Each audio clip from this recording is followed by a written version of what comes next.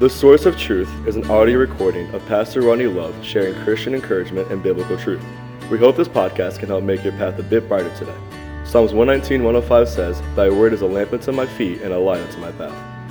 Good morning and welcome to the Source of Truth podcast on this Thursday morning. And we are so glad you've joined us for another episode and another time that we can be in the Word of God together. If you are following along with us, we're in Ecclesiastes chapter number 3.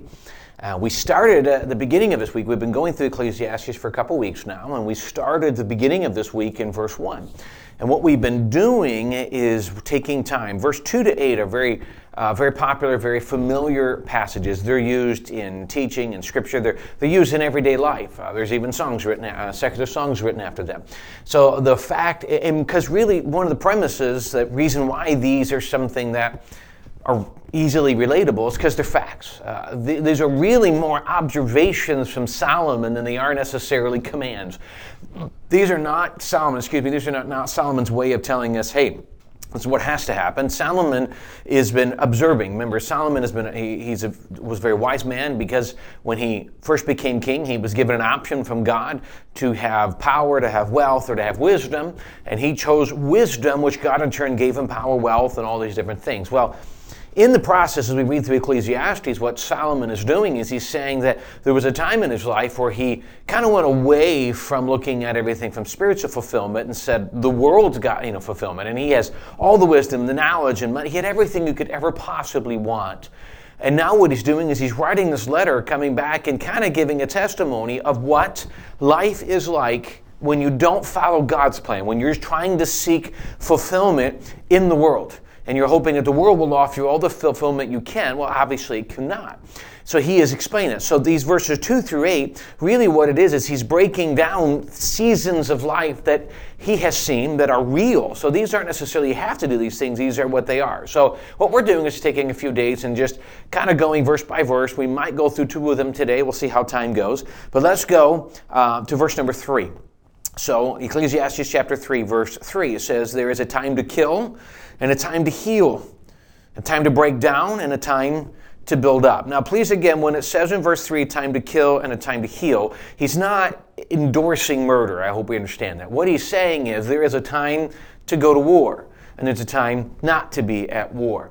Now, some of the situations you see is very different than the one we see in the news today. You see Russia invading Ukraine. I'm sure that, the people of Russia, at least the ones doing this, have justified some reason, but it just seems to be it's an absolutely unnecessary war. That's not what he's referencing here. He says, unfortunately in life, whether the person who's going to war has a good reason or not, there are just going to be times of life where there's going to be war.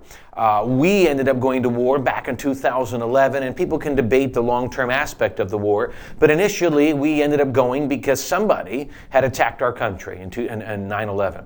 And so as a country, generally speaking, the vast majority of people we need to go, justice needs to be done. So yet in some occasions, 10 years later, okay, we've gone too far. Again, it's debatable. The question is not necessarily why he's saying we need to do this. He's just stating a fact of life. While you live, there are going to be days where there's going to be warfare. There's going to be days of peace. There's going to be days where you're going to hear of people being hurt. And there are going to be days where people are going to be healed. We talk about warfare. You can just watch the news. We live right outside Philadelphia. You can see the absolute violence that takes place in some of these major cities, as we live outside one of them.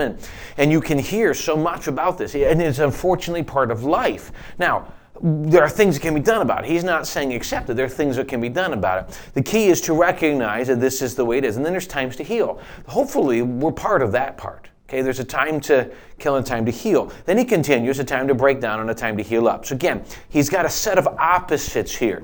Now, the breakdown and build up are a little different than kill and heal, although same premise.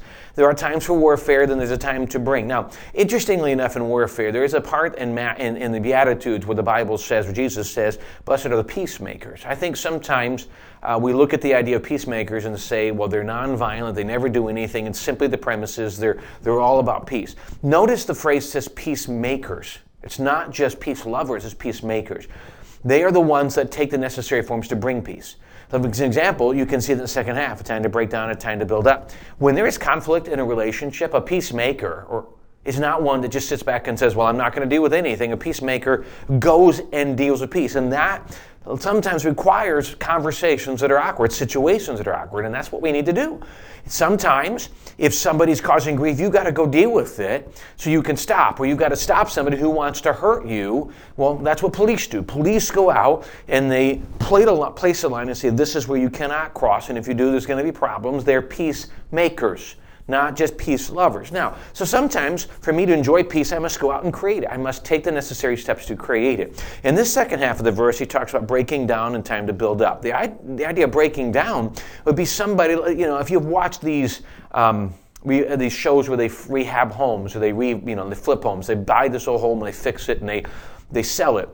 What you see in those TV shows is you see someone that walk in, and one of the first things to do is they evaluate the structure of the home. They don't want to buy something to where by the time they tear it apart it looks nice, but the structure itself is falling apart. But when they get there, they call, the one more popular ones that used to be out, they call it demo day. Well, you got to go in, you got to tear down, you've got to break down and look at the structure and be able to fix it. Sometimes to repair something, you can't just go patch a hole or things like that. You've got to remove all of the problem so that you can get behind and find out the source of the problem.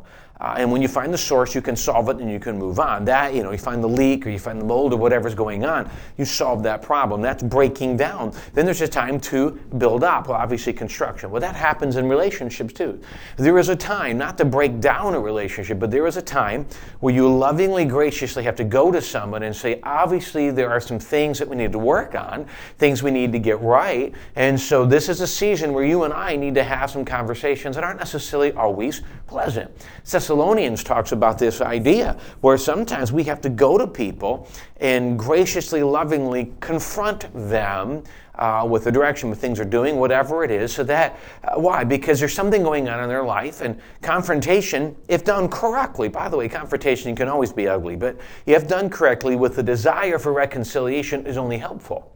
So we've got to break down this barrier, this facade that we put up that everything's okay. If I really am struggling in my walk with God, I'm never going to get growth if I'm living with this facade. I'm just not going to.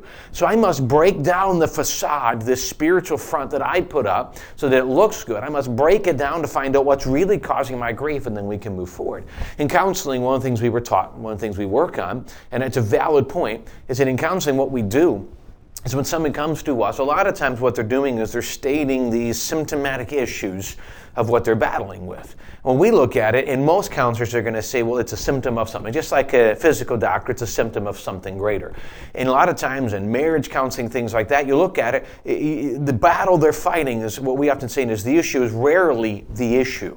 If you're, couples fighting over the silliest of things, that's because there's something deeper. So you have to break down, deconstruct, find out what it is underlying causing the grief. That's what he's referring here. There are times in every relationship to do that. So there are times that we need to really kind of go at the issue, and it's not always fun, it's not always easy, but it's necessary. What is the core problem so that we can fix that problem and move forward? It could be insecurities. You look at anxiety, generally speaking, anxiety is a surface problem, a surface symptom of something deeper. And so any good counselor will take you down to find out what it was that's causing it, then you can resolve that issue. And then that's a very surface explanation of anxiety. It's a much greater issue than that. But you see the premise, there are times for this. And so he's referencing that in any time of life, there are times that we have to do things that are uncomfortable so that we ultimately can bring the healing. We can bring the repair. And that's what he's referencing there. Obviously, we won't get to the second verse. We'll deal with that tomorrow. But that is the premise we're looking at here, that there are times where we need to kind of dig down, and this is part of life. Now, if we strive to say, I never want to do that, then if I never want to break down, I never want to really get down deep to find what's going on in my Christian life or in my marriage or in my home or battles I'm having, if I never want to acknowledge there's a problem, then I'll never find healing. If I say things like, I'm never going to go to the doctor, I don't care, well, then I'm never going to be healed. I'm never going to solve this, and I may end up dying from something that I didn't know I had. Sometimes I need to dig down, and that's true in our spiritual life, it's true in our physical life, it's true in our relationships. And so he's saying it's a fact, it's something we need to acknowledge and do. And it's a good thing if we allow it to happen and we do it with the desire to ultimately bring that healing and reconciliation. Well, I hope, and I tell you, that's not always an easy thing to do. And I hope it's something we're willing to acknowledge as it is part of life. It is the way we're created, and something needs to be done. And we're willing to stop for a moment today and say, Lord, help me to be able to find out what it is. Help me to be willing to take the steps to get down deep to find out the problem and be able to find healing from it. And I hope we're willing to do that. Well, thanks again for joining us today. I intended to go over 2 verses, and the time just went, and so we'll just pick up on the next verse tomorrow, and appreciate the privilege to be part of your day. Really hope it's a help and encouragement, and hope you continue to join us. And if it's an encouragement to you, we appreciate if you share it or give a review on Apple, iTunes, or things of that nature, and we really would greatly appreciate that. Thanks again for joining us today. We'll look forward to seeing you again next time.